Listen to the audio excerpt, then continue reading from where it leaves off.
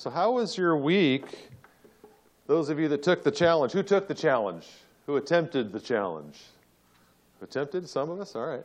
So the challenge was that we would give the Lord 30 minutes every day of exclusive time where we would just be quiet before Him and hear His voice. And did the Lord, was He faithful? Did He speak to anybody this week? I saw some comments on the Facebook that we were doing as well that talked about what we were doing, so that was good. But God is faithful, amen? Amen. And when you give Him the time, He will come through for you. And I would encourage you that this is not, the 20-minute challenge wasn't just for this week. It's for life. We wanted to kickstart that in your hearts to challenge you to think, are you giving the Lord time that's due His name? Because He really does deserve all that we have, right? I mean, God really deserves everything we have. And so continue that, press in, make it a priority. Amen? This isn't easy stuff. Jesus said your life, when you confessed His name and got saved, that this life wouldn't be easy, but you would be victorious. Right? He said persecutions would come, but He said that His Spirit would be in you and He would overcome the world through you. Right? So this is not an easy task, but it's a task that you need to take because this is not about just getting a ticket in heaven and skipping out on hell. This is about knowing the Savior, the Creator of the whole world. That's what that's about, is knowing God. Amen? And as we get started, don't forget this Bible study on overcoming offense. Man, I'm telling you, this is a good book to get you free from a spirit of unforgiveness and resentment. It's a great book. It's going to change your life, I guarantee it, because it's full of God's Word. And when you obey God's Word and get yourself in alignment with God's Word, you have freedom in your life. Amen? So that's a good day. So let's get into the Word this morning. I want to talk about, we're going to start a new series today, and I kind of meshed it in because I wanted to get into the book of Job, right? But today I want to introduce a thought concept to you that God's put on my heart to share with us. And as your notes say there, what is God really like? I want to talk to you about what God is really like. And, you know, with the understanding of this word from the Lord that I got in my devotional time this week, which was make the message clear. A clear message of who Jesus is what the church needs to present to the world. So I want you to think right now, did anyone have a hero growing up? Did you guys have heroes or people you looked up to, kind of? Yeah? You did? Yeah? Okay, you can talk. Superman. What was that? That was weird. Cowboys? So, yeah, there's heroes growing up. I want you to think about that. Have you ever thought about what that person's really like? Like in real life. I want you to take a look. Bo, put up the first picture. This is one of my heroes growing up. Who's that? Han Solo, right? So Han Solo was, started the Star Wars in the 70s, and he was like the cool guy. You know, he was kind of the bad guy, but, great heart, and changed his thinking over time and fell in love. And, man, I just remember growing up, I had all that Star Wars action figures and X-Wing fighters and all that stuff. And, man, I grew up and said, oh, man, he's so cool. And I used to wear this gun, how he wore it, the gun slung down his thing like the old Western, but it was a lightsaber, so, I got the sounds down. Who did the sounds? Pew, pew, pew, pew, pew. Yeah, my sister makes fun of me now. She's like, man, you used to do that all the time. Well, so, and then, we all have heroes, right? We all have people that we looked up to. But then there's always the people, sometimes when reality hits or something comes out about that person, man, they're not all they're cracked up to be, right? Because of maybe the news smears them. Or, you think about social media, right? The news can be so crazy because there's so much stuff out there. There's so many sources that you have all these conflicting stories that come out and information. And so you could really smear a person and be like, man, they're da-da-da-da. And it may not even be true, but because it's out to millions of people, all of a sudden people just accept it as truth, right? And I remember one hero I had. Put it up the next picture. See if you guys know who this is. Many of you may not know who this is. Does anyone know who this is? Huh? No? It is Bill Russell. Good job, great. So Bill Russell was a great ball player in the old days, and I grew up. I grew up in well, loving basketball in the 80s was probably a big era when I loved. So put up the next picture. See if you guys can name these people.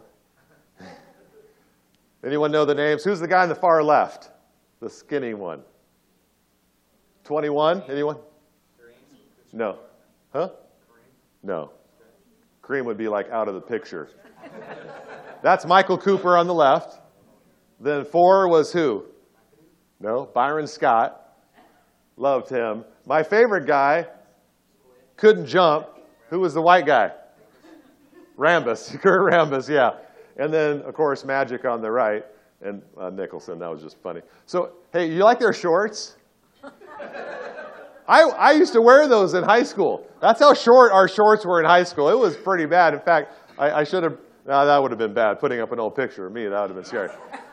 Man, they were short, but they got longer through the years, and by the 90s and 2000s, they were past the knees and all that. But see, these are the guys I grew up, but go back to the prior picture, Bill Russell. So I'm about probably 12 to 14, and we're driving the Grapevine. We used to live in LA, and we drive up the Grapevine to Visalia area. My grandma lived in a small town called Strathmore by Porterville area.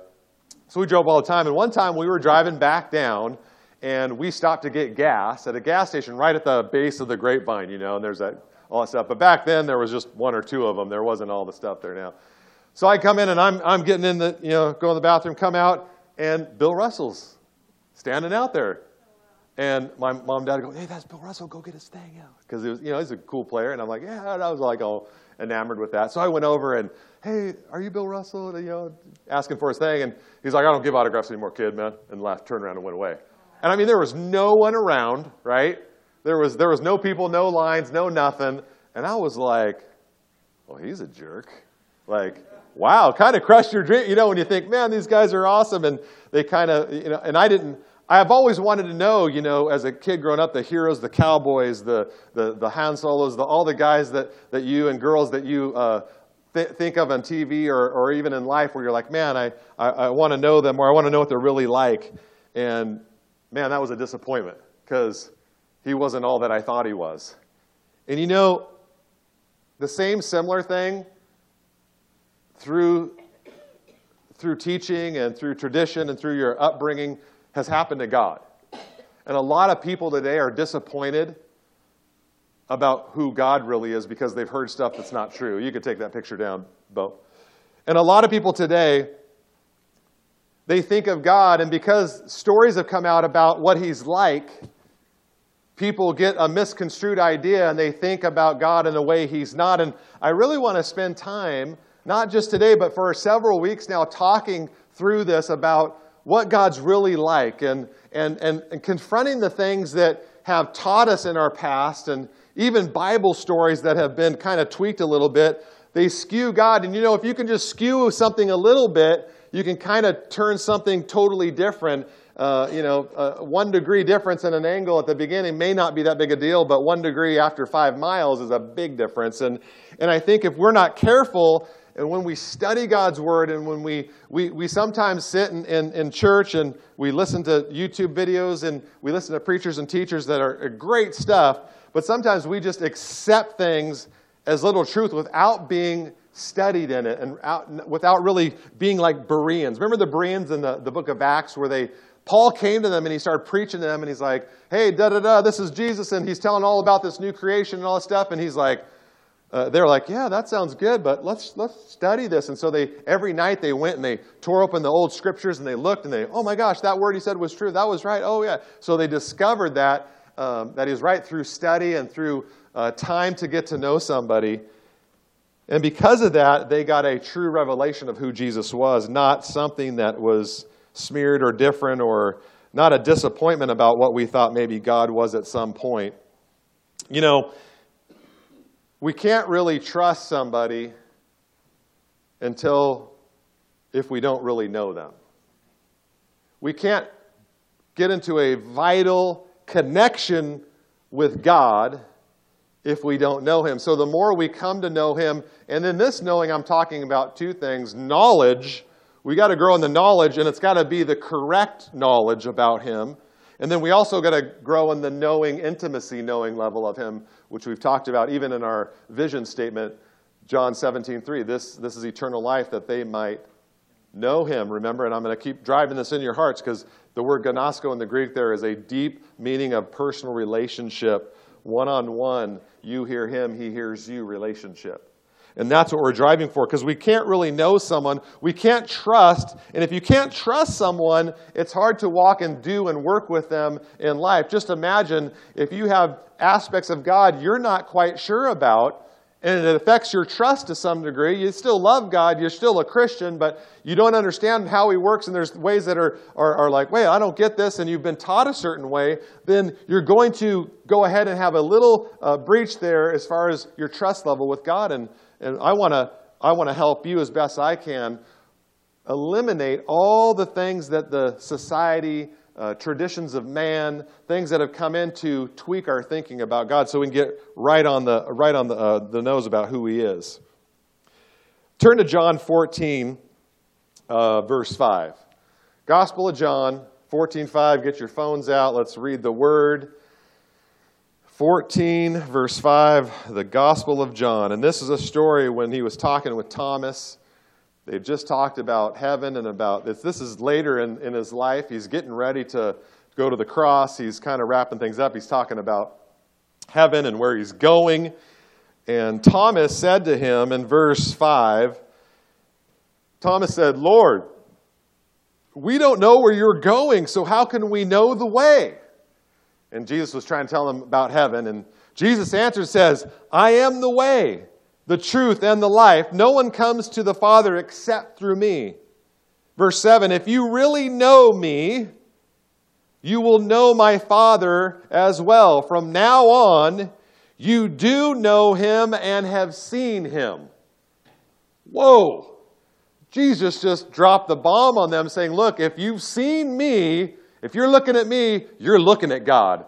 If you hear my words and do them, you're hearing God's, the Father's words and doing them. Jesus, and this is why they killed him, by the way, because him, being a mere man, is claiming to be God, a perfect reflection of the Father in bodily form. Wow. So Philip said, even after that, which is pretty simple English, Philip said, Lord, show us the Father, and that will be enough for us. And Jesus is like, I'm going to smack you, Philip, upside the head, boy. Oh, wait, that's my version. All right, verse 9 says, Jesus answered and said, don't you know me, Philip? Even after I've been among you such a long time, anyone who has seen me has seen the Father. How can you say, show us the Father? And so in your notes there, if you've seen me, you have seen the Father. Jesus talks to the fact that if you know Jesus, if you're listening to his teaching, you're getting direct teaching from the Father.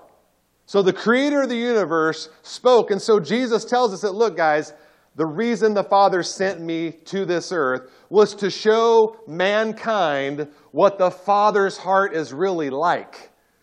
So if you've seen Jesus, if you hear him, that's God's heart being poured out to you through Jesus Christ. So it's pretty amazing when you get to read through the Gospels, which I highly recommend reading through the Gospels as often as you can, to get the teaching of Jesus, because that is the direct revelation of the Father God himself in the creation of Jesus Christ, his manifestation as the Son of God, and his every word he speaks to you is the Father's heart being poured out to you, is bringing correction. Sometimes it's tough against the Pharisees. Sometimes it's love and compassion and grace with the prostitute. It's all, but he's showing you how he views certain things, how he views certain thinking patterns and people and all that. So you can learn so much by listening to the words of Christ, because they are the words of the Creator.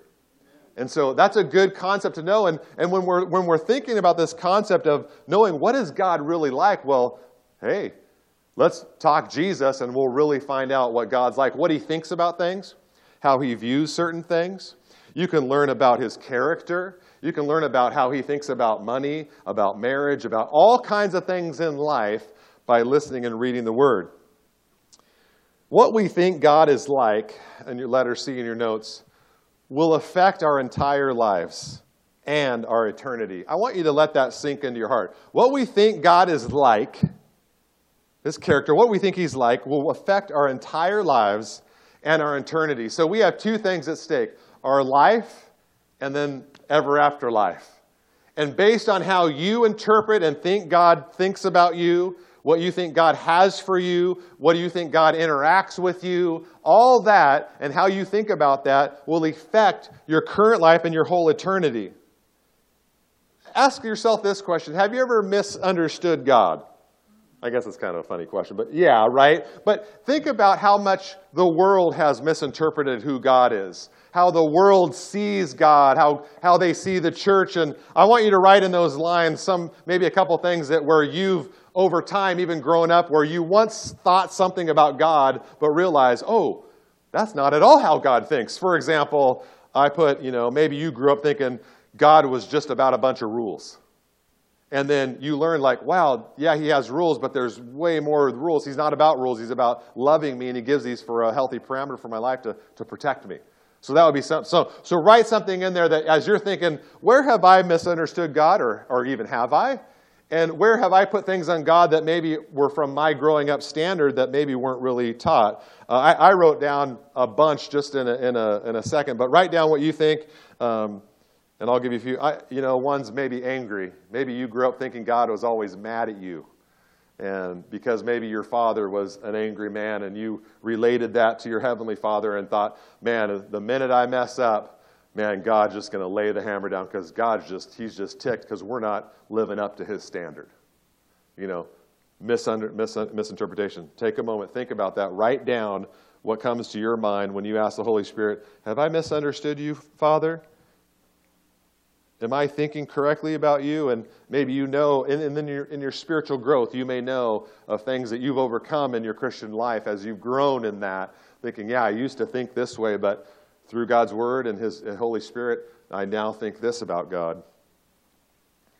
Anything popping up? Yeah? Good. I put some, and I'll just read them out just so you have them. How many of you maybe thought God was just disappointed in you all the time? You just couldn't measure up. Or maybe that God was just an absent God, like he just created you and left and he was on some other universe dealing with stuff and wasn't even there, absent. Too busy, maybe. He was just busy, didn't have time for you. Maybe if you grew up Catholic or you thought there was like too many rules, or maybe there was too high a standard. Like a lot of people think that, God just expects way too much, then we just can't do all that. He just expects too much, too high of standards. Or maybe you just think it was about men controlling society through religion or a money scheme, or maybe you just thought God wasn't fair. Isn't it interesting how a lot of these things, which is sad, but not all, but a lot of these things we misinterpret God because of the way our Father interacted in our life? For example, my dad was a great guy, loved Jesus, but was really quiet and didn't say much, never talked really deep about his life. And so I kind of grew up in my teenage years, younger years, thinking that, God loved me and he's, my father worked hard, supplied food, helped me out greatly, but never really got to know him personally. So I've kind of thought God was he was up there and he loved me a lot, but we weren't really going to talk that much, and whenever needed, he would kind of go, hey, you're going the wrong way, Oh, yeah, sorry, God. But I knew even in that he loved me, but because of my relationship with my father, that's kind of how I view God until I started getting to the one who was in his presence.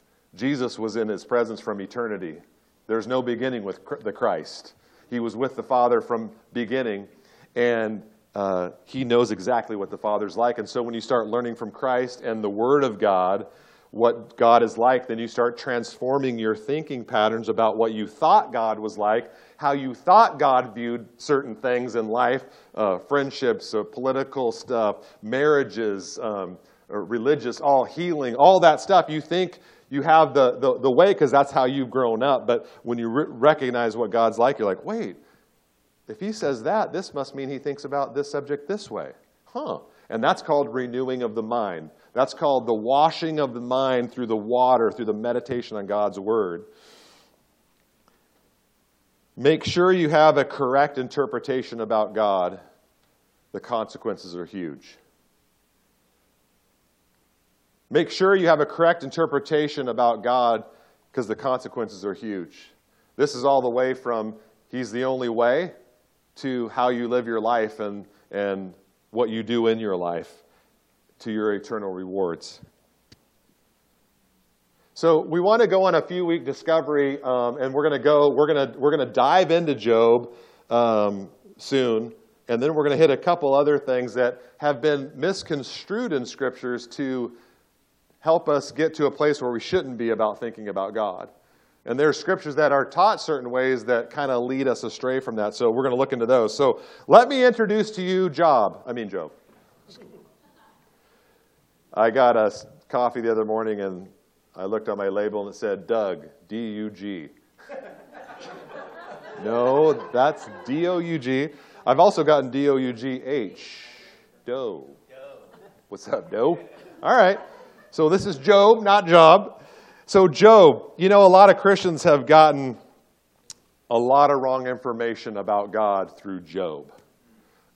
Job is a fabulous story. Job has a lot of stuff in it that is not really talked about. Most commentaries spend time on the three friends of Job and draw conclusions from his three friends when that's a dangerous place. We'll get into that more later. But a lot of people have heard and used Job's story and use it where it's not in alignment with God's word, so it gives us incorrect results on the way we think about God. And remember, we need to think about God the way he really and truly is so that our results can be in alignment with his word. Let's talk about what was available to Job, because Job, if it's not at the beginning of the Bible, but it actually should be probably at the beginning of the Bible, because Job was written very early, right? Before Abraham, before the law. So I would put in there, what's available to Job? Not much. He didn't have much to go on. Job was a man without the law hadn't been written. He didn't have the Bible. He didn't have scriptures yet. He didn't have the indwelling Holy Spirit. Job didn't have the finished work of Jesus. So Job was in a tough situation because he was in a very wicked generation. They had forgotten God. They were on their path towards Noah, towards being completely wicked. So he was living in a tough time. And when we think of Job not having much, it kind of helps us understand how he thought about Job in certain ways, which we'll get into in the upcoming weeks. So let's begin in Job 1. In Job 1, I want to read the first few verses and just lay a good overview foundation of what we're looking at. So in verse 1 of Job, it says, "There was a man in the land of Uz whose name was Job, and that man was blameless and upright, one who feared God and turned away from evil. There were born to him 7 sons and 3 daughters. He possessed 7,000 sheep, 3,000 camels, 500 yoke of oxen, and 500 female donkeys, and very many servants, so that this man was the greatest of all people of the East." So that kind of gives you a quick snapshot of, 2 things. First, in the King James, it says Job was perfect. But they do a little better job in here that he was blameless and upright. So is anyone in this room blameless? Okay. So even though the word says blameless, if you study this talks about Job being just a good old guy, loved God, hardworking guy. But no one in the Bible says there is none not righteous. Right? So Job wasn't sinless. He was just a guy like you and me that struggles with things, has fears, has temptations, has an opportunity to go towards the Creator or away from the Creator. So Job was a good guy. So we have to set the stage with Job that even though the Bible says words like blameless, and in the King James says perfect, the actual word is also translated into plain. It was a plain man. So he was just a guy. So we got to get that in our hearts, because a lot of people read, especially when the early church in the 1900s used the King James Bible a lot. That used to be like, oh, if you didn't use the King James, you were a bad boy. And so the King James Bible said perfect. And so a lot of people thought, okay, if Job is perfect, then everything he said was perfect. And however he reacted was perfect. And whatever he did was perfect. And if you have that in your mind, wow, you're going to be wrong from the first verse about how you're going to interpret the book of Job. Are you with me? So that's an important thing to know. The second one is about he was rich. He was a blessed man. God had favor on him, and the way he was living, he was trying to please God. He knew, and he had a heart. He was a good guy, wanted to do what was right, had values, and God was blessing him big time. Well, then we get to verse 4, which, if you think about it, it's a funny, awkward story to pop right down here in the narrative in this, but we'll see why it's there. But because then after once you get into verse 6, then you jump right into Satan talking to God. And it's like, well, that's a weird jump over. But let's look at this portion. So verse 5 says this, or verse 4. His sons used to go and hold feast in the house on each one on his day. That's talking about their birthday. And they would send and invite their 3 sisters to eat and drink with them. And when the days of feast had run their course, Job would send and consecrate them, and he would rise early in the morning and offer burnt offerings according to the number of them all. For Job said, it may be, what if, it may be that my children have sinned and cursed God in their hearts. Thus Job did continually. So, Job had kids. His problems thus started. Aw, love my kids, but I can understand where Job's at. Amen. Thank you. Someone, amen. The problem starts here. You know, it's interesting that this story about his kids was plopped right in here, and God never puts anything in his word that is not needed to be there. It's needed there, and there's a big reason why. And let's think about this. So we have Job, bunch of kids. They have a big party. So you're assuming from the context that they're drinking and they're doing their thing. Who knows what's going on, right? But it's bad enough for Job to think, oh my, they're not doing what's right. So, and think about this too. Job probably was a couple generations from Adam. Like he heard the stories of whatever lineage he is. We don't know that, but whatever lineage he was, he probably heard the stories about Adam and Eve. Well, and we know because he did sacrifices, he knew some type of sacrificial system. However, it hadn't been in the law yet, so all the law of Moses hadn't come in with all the rules around sacrifices, but he made sacrifices. And we know back in Genesis when Adam and Eve sinned and they were covered in animal skins that there was a sacrifice system instituted there because they had to cover themselves with the skin of animals. And so now, from that point on, blood, the sacrifice had to cover sin. And so Job had that knowing about God, but check this out. It doesn't talk that Job ever confronted his kids. Why didn't Job go and say, this ain't happening in my house. We serve God. This isn't right. No law or not, he knew. Romans tells us that we have a conscience that knows what's right and wrong. God's put in our hearts. We know between good and evil. We can all discern it. We know what's right and wrong. And Job didn't ever go do that, but he just sat there and let his kids have their way. Maybe he was an enabler. Didn't want to offend his kids. He wanted him to like him. He wanted to be his friends instead of the dad. Interesting, huh? Isn't it that Job did this? And so we see Job, instead of confronting his kids, we see Job to start to try and do works and effort on his end to protect his kids, thinking that, oh, wait, I could correct that behavior and talk about why and have a relationship with them and intimacy with my kids so that we could talk and really work this out so they could see that it's not about them just not having a party. It's what that will do for them in their future and see the consequences of sin. And he could have shared all that stuff with them, right? But instead, he let them do what they did. And then he got into this thinking of, well, instead of relational and talking to them about their relationship with God and how that should be, then I'm just going to do the sacrifice and that'll appease for it. So Job's starting to get into like a works mentality, kind of more like I'll do this. And you know, Israel did the same thing. Israel got into that where they just kept on sinning and, yeah, I'll sin and go to confession on Saturday before church and just party on Friday, confession on Saturday, right? A lot of my Catholic friends I knew would, hey, let's do whatever you want. You just go to confession. Once you go to confession, you're good. You have a clean slate. Now you can go party more because you're not up to your line there.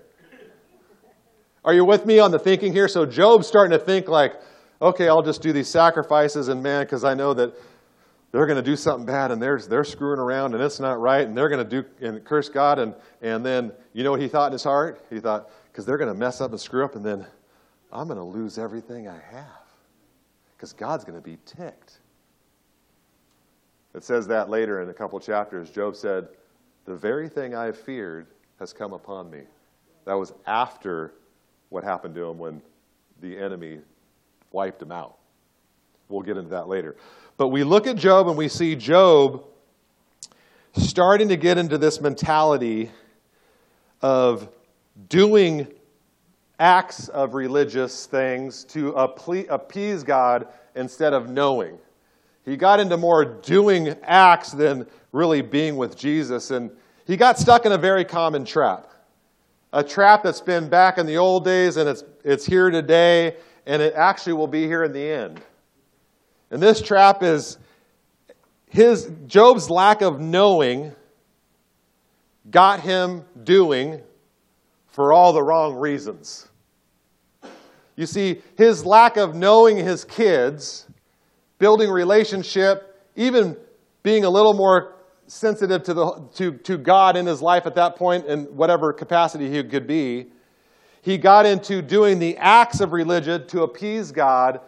And so he started doing stuff out of the wrong reasons, because we all know that good works are great. We should help the poor. We're to do all this stuff. We're to do all these great works, right? But works don't get you saved. It's by grace. But our works come out of our relationship with God. So all of our good deeds should be flowing out of our intimacy with Christ, our knowing Jesus and being close to Him. And out of that close relationship, the natural response is to go, you're so good to me, and oh, God, you're teaching me so much. I want to just be good to others, right? We're a vessel, right? We're supposed to feed on God and love Him and worship Him and get charged up, read His Word, find out what He's like, and go, man, God, you're so good. I want to tell all my friends about you. God, you're so good. You provided food. I want to go give food to the people that don't have food. I want to give clothes to people that don't have clothes because, God, you're so good. So God's pouring into us. The natural result is to give out of being with Him, right? Not giving clothes so that, God, see what I'm doing? I'm feeding the homeless. I'm at the church thing. Good, huh? You like me now? Are we all good? Yeah. Do you see the difference? And a lot of us think in our minds, oh, we don't do that. But I would challenge you to just look at your life and examine it. And there may be ways in which we all do that, because it is a trap that we got to be aware of. The trap repeated itself throughout history. The choice between being and doing. Look at Luke 10:38. 10:38 says this. In Luke 10:38. It's an interesting story because we see this happening in Job thousands of years before Christ. We see it through the Old Testament when they were making sacrifices to make them, and the prophet said, God cares more about your obedience than your sacrifice. You think sacrifice is going to make everything okay? It's not. He wants your hearts. It's always been about your heart, church. It's always been about you and Jesus having an intimate, close relationship. That's why I'm spending time on it. That's why I'll continue to spend time on it, because I'm going to drive you, I'm going to encourage you and do whatever I can, irritate you until you understand and get that grasp in your head that the most important thing of your day is getting up and being with Jesus. That's got to be your priority. That's got to be your heart's cry. And if you're not doing that, you're missing the whole purpose of the coming of Jesus. That's why He came, is to reconcile us to the Father, to give us a relationship to God. But look at this story. Jesus visits Martha and Mary. In verse 38, Jesus and the disciples continued on their way to Jerusalem. They came to a certain village where a woman named Martha welcomed him into her home. Now check this out in verse 39. Her sister Mary sat at the Lord's feet, listening to what he taught. But Martha was distracted. Underline that. By the big dinner she was preparing, she came to Jesus and said, Lord, doesn't it seem unfair to you that my sister just sits here? Underline sits here. While I do all the work? Tell her to come and help me. But the Lord said to her in verse 41, my dear Martha, you are worried and upset over all these details. There is only one thing worth being concerned about. Highlight that. Think about it. Get this into your heart. This is Jesus speaking. There is only one thing worth being concerned about. Mary has discovered that, and it will not be taken from her. What did Mary discover? She was at the feet of Jesus. She was sitting at the feet of Jesus, soaking in what God was really like. She was at the feet of Jesus learning that this man, Jesus, was from God and telling them how they can be restored into relationship with God, how they can come and have a brand new life and live forever with him. And Jesus said, she's discovered it, guys. That's the most important thing. If you're going to think or be concerned about anything in your life, be concerned about spending time at the feet of Jesus. Mary sat at the Lord's feet. That was being. She was being present with God. She was being with the Lord. Martha was distracted with doing.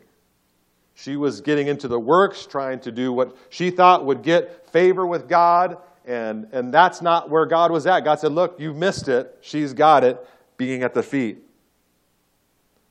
One thing was important, the one thing to be concerned about, and I want you to meditate on that this week, guys.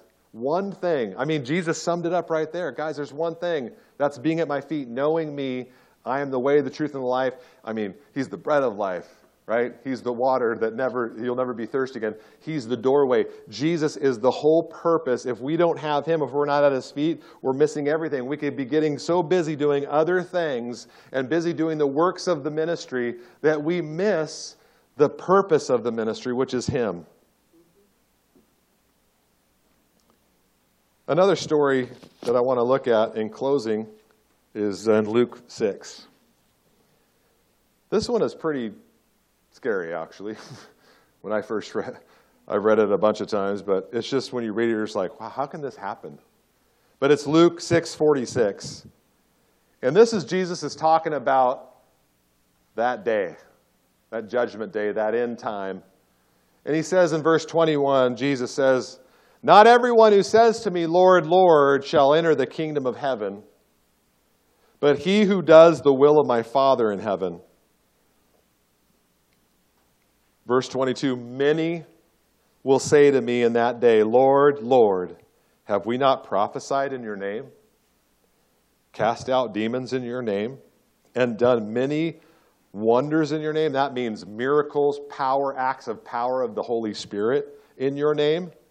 And then verse 23, and then I will declare to them, I never knew you. Depart from me, you who practice lawlessness. Wow. And so a couple questions I want you to notice, too, and a couple statements on verse 22, the word many. Many will say, Lord, Lord. Many will say at that day, not a few, but many will say on that day, Lord, Lord, meaning lip service. You know, God doesn't care more about what you say than what your heart's at and what you're doing. You can say, I'm a Christian. You can go to church. You can do all these outward signs of trying to please God. But God doesn't like lip service. God always looks at your heart. But many will be on that sign saying, Lord, we did this and that. And many will do. I mean, think about that, church. Think about these guys and gals that are saying, Lord, we did a miracle in our time on earth, and then yet Jesus says, I don't know you. I mean, that means someone with the power of the Holy Spirit working in their life at some point prayed for someone that was blind, and God opened their eyes. And so there was something there. Maybe their love was more tight and then grew cold, and they faded out. They started all excited and connected to God, but through time and distraction and life, they slowly grew cold, and they knew God less and less and less over time. But I'm amazed that these people could operate in the power of the Holy Spirit with God moving. And a lot of us sitting in this room would love to pray for someone and have their arm grow out that got chopped off in an accident. I mean, who wouldn't, right? And to actually see that happen and be a part of that would just be amazing in many ways. But all the time, that doesn't even mean anything at the end when Jesus says, I never knew you. I never knew you. Guess what that word in the Greek is? Knew. I never knew you. The same one in John 17:3. Jesus is saying, he had knowledge of them. He knew who they were. He knew their names. He probably knew a lot about them. But he didn't know them. Does God know you? If you stand on the throne, is Jesus going to look in your eyes and say, I know you? I want you to think about that, because that word means knowing is not just a knowledge about, but it's a knowing of two-way relationship. It's where you talk to God and God talks to you. If you're the one only talking, that's not a relationship. That's not what this word implies or means. It's about knowing Him. It's about having a relationship of knowing who He is.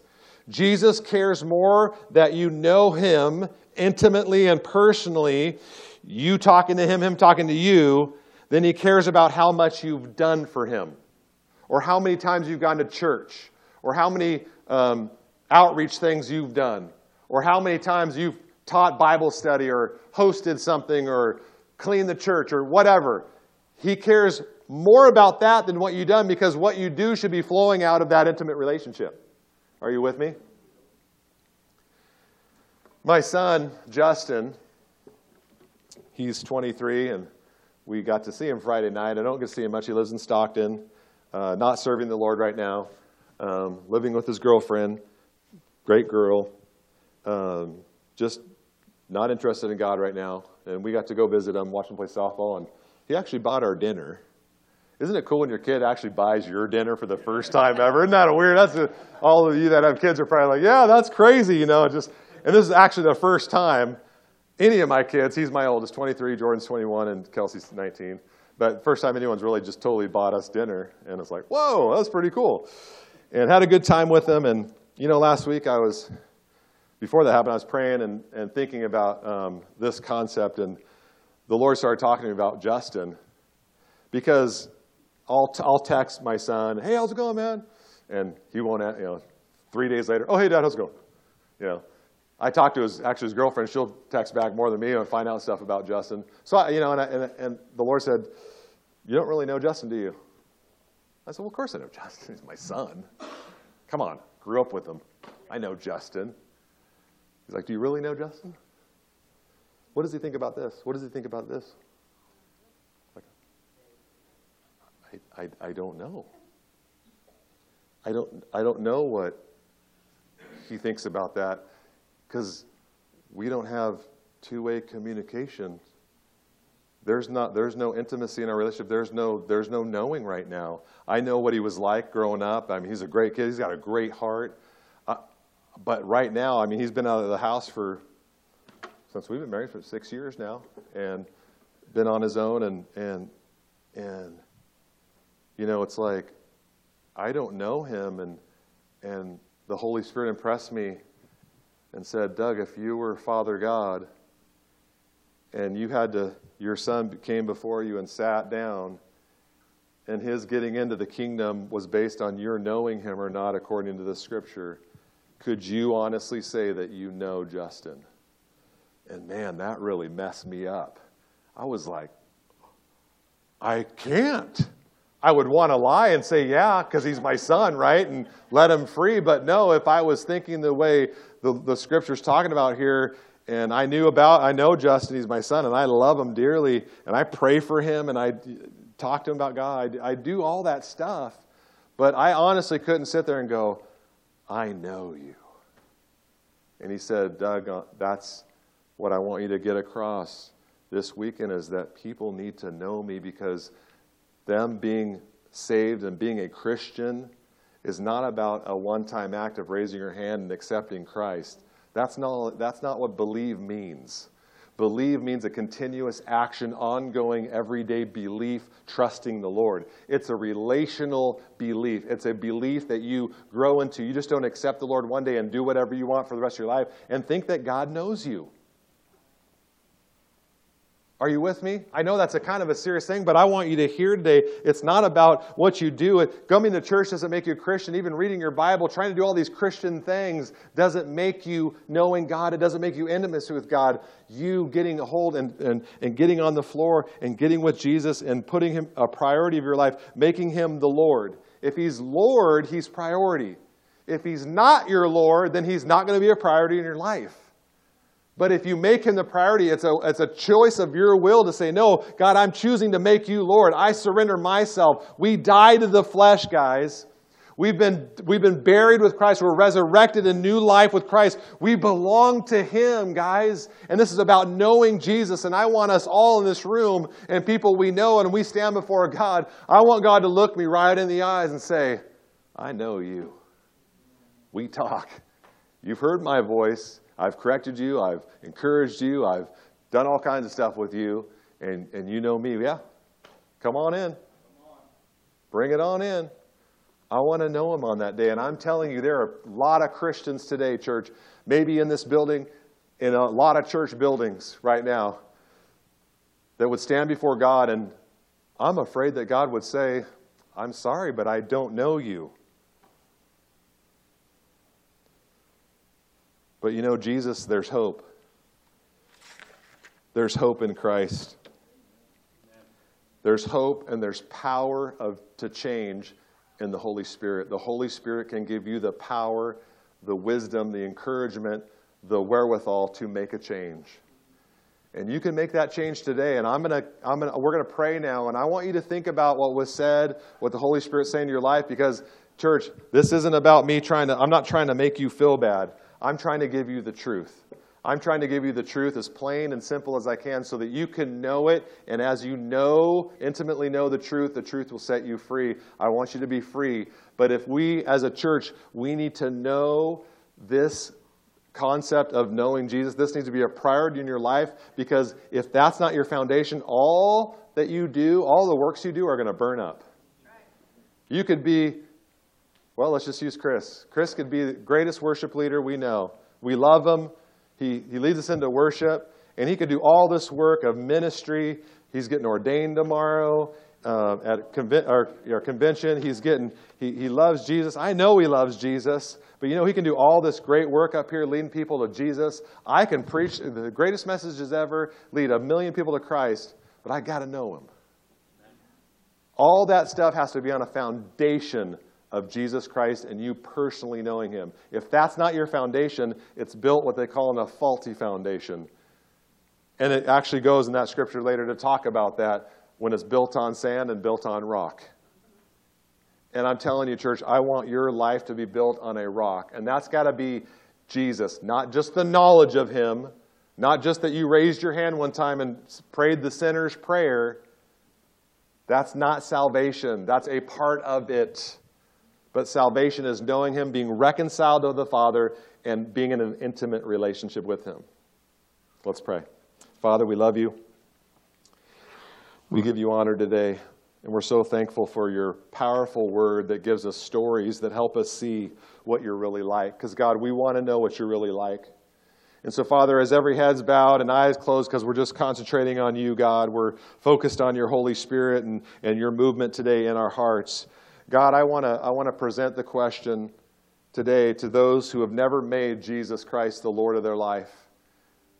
And if you're here today and you've never made Jesus the Lord of your life, that's your first step into knowing the Savior. That's the first step into feeding on the bread that never ends, getting the manna, the source of God that never ends. And if you want to do that today and you've never made Jesus the Lord, now I'm not talking about confessing His name, I'm talking about believing in your heart that Jesus is your Lord and Savior and coming into a relationship with Him. If that's something you want to do this morning, would you raise your hand up and we're going to pray with you after service? Just you and one of our pastors are going to pray. Is there anyone here today? I want to make sure everyone in this room is actually in a relationship with Jesus Christ. Anyone here today say, yep, Pastor Doug, I'm not. I want to make sure that I am. I want to make sure that I have, He's the Lord of my life. I don't want to get to that day and say, and be scared, is God going to actually know me? Because, guys, that day could come tomorrow. It could come this afternoon. Jesus is coming back, and if you think you have time, you have just entered into the devil's trap. The enemy wants you to think you have all the time in the world. The enemy wants you to think that you got this whole week, you've got years to go. You'll do it later. You'll put it off. No, don't put it off. Make today the day of salvation in your life. Don't put it off, because you're not promised tomorrow, guys. And then I want to speak to those of you that are Christians, that go to church, that do Christian stuff. You might even pay your tithes. You might even read your Bible consistently. You might even lead a Bible study. I want to talk to you, and I want to ask you, does Jesus know you? I couldn't say that about my son, though I desperately wanted to figure out a way around that. Desperately. But I couldn't honestly say that I knew my son. And I want you to ask yourself in your heart right now, Holy Spirit, do you know me? Because the Holy Spirit's not about, no, I don't know you. He's not mad. He's not angry at you. No, that's not what God's really like. God is desperately jealous for you. God wants you. He wants no other lovers in your life. He wants you and all of you. And He loves you so much that He died for you. And I'm talking to Christians now. I'm not talking about people that aren't saved. I'm talking to people that are Christian and do Christian stuff. Do you know Him? Is He priority in your life? Does everything else on your agenda bow to the time with Jesus? Or does it take over the time with Jesus? Does it push time with Christ out? I want you to ask that question, guys. Are you the Lord of my life? Jesus, are you truly the Lord of my life? Jesus said this, if you love me, you'll obey the words that I say. What did He mean by that? Did He mean that you had to obey laws? No. Jesus came to give you life, to give you a relationship. And if you love Him, you'll listen to those words and enter into that desperately intimate relationship with Him. So I'm calling you today. If you're here today and you're not sure where your know level is with God, or you're not sure that He really knows you, and you want to make a commitment to change, I want you to raise your hand and say, you know, Pastor Doug, that's me. I want to know Him more. I don't want to be in that boat. I want to know God more, and I want to make a commitment today just before Him that, God, I am determining to know You more. And if that's you, raise your hand. And there's hands going up, and that's awesome. And in a sense, we all want that, but I don't want this just to be a thing that you think you're supposed to respond to. I want you to respond if it's in your heart to go, I want more of You, Jesus. I want to know You intimately. And I think the biggest deception that we deal with today is that Christians, we think we know God, and yet we don't know so much about Him. Father, You see the hands up, Lord, and even more importantly than the hands this morning, God, You see everyone's heart bare and open before Your eyes. God, You see right through all the skin and the body, and You go right down to the base of the heart, and You see our intentions. You see what's really going on. You know our thoughts, God. And so, Father, I ask that You would strengthen every person in here to pursue You. You would give everyone the courage to discipline themselves, to make their lives surround You instead of You trying to find a place in their life. God, we would just say, God, be our priority. God, we want to put You into first. And maybe today you're here and you're thinking, man, if I had to rate it right now, God would probably be number 5 or 6 or 3. And today, God, we want to put You back on the throne, and we want to make You number 1 in our life today, God. And that's what we desire. And God, we pray that You would encourage our hearts, God, to be hungry for You when we wake up, Lord. Help us to think about You, God, to make You a priority, to jump in Your presence. Let there be no other priority when we wake up other than You, God. Because you're that important. And you're that good. And it's so worth it, God, to give you everything. We love you, Jesus. Holy Spirit, take these words, the message, in all of my weakness, God, and help us all to hear the Spirit of the living God speak to us today. Because you speak to us different. Each individual is hearing what they need to hear from the Holy Spirit today with their personal walk with you. And so I pray, Holy Spirit, that you would take your precious, powerful word and get it in our hearts in the good soil so that this can actually produce change and produce fruit. And we'll be careful to give you all the praise in Jesus' name. Amen.